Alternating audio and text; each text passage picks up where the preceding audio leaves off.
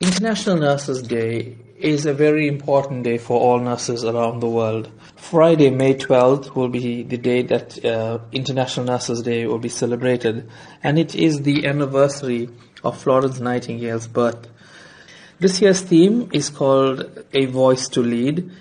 Now, you're involved in training and motivating nurses, most recently taking part in an online webinar with South African nurses.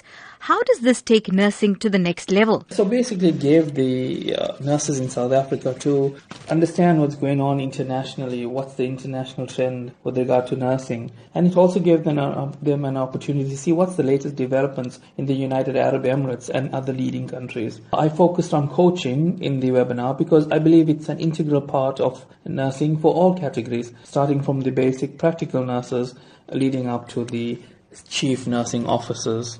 In your opinion, how is the standard of nursing in South Africa compared to an international level? For sure, South African nurses are valued abroad. The training and experience we receive in South Africa is excellent. It's of a high standard and we are demanded overseas. And this is because when you arrive and you see so many South African nurses working abroad, they get promoted easily and they can take on roles as educators, charge nurses, managers, and even directors of huge hospitals. Can you tell me about the recent awards that you've received in your field of nursing? So I've been in the UAE for 10 years now, and I believe that I have made my mark here.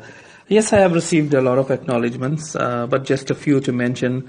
I am part of the Cancer Wave in Abu Dhabi. So we go around to different organizations talking about cancer.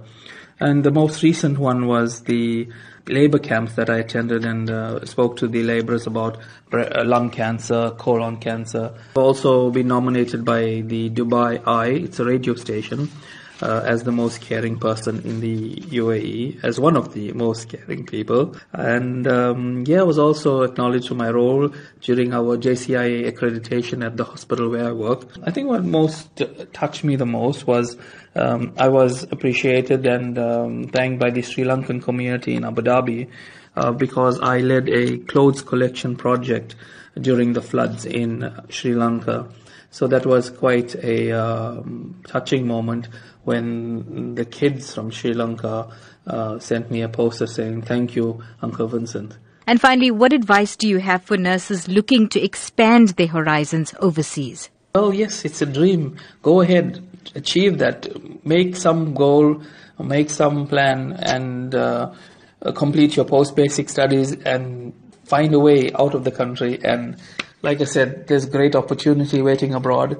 It's an opportunity for you to see what's been practiced internationally. And eventually one day you'll be able to take back to South Africa all that knowledge and experience. My advice, guys, go for it.